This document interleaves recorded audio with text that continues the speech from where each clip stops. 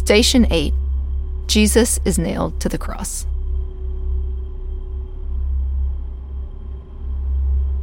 Mark 15:25. It was 9 o'clock in the morning when they nailed Jesus to the cross.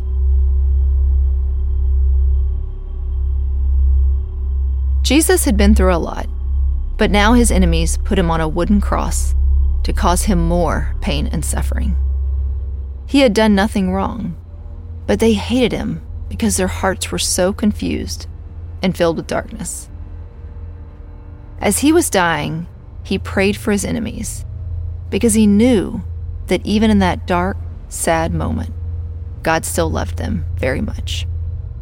When we forget about God's love, we become confused and hurtful like Jesus' enemies. But when we remember how much God loves us, he shows us how to share our love and mercy with others. With a parent, take one of the large nails and hammer it into the wooden cross. As you do, remember Jesus' mercy and love, even as he was being betrayed, even as he was being killed.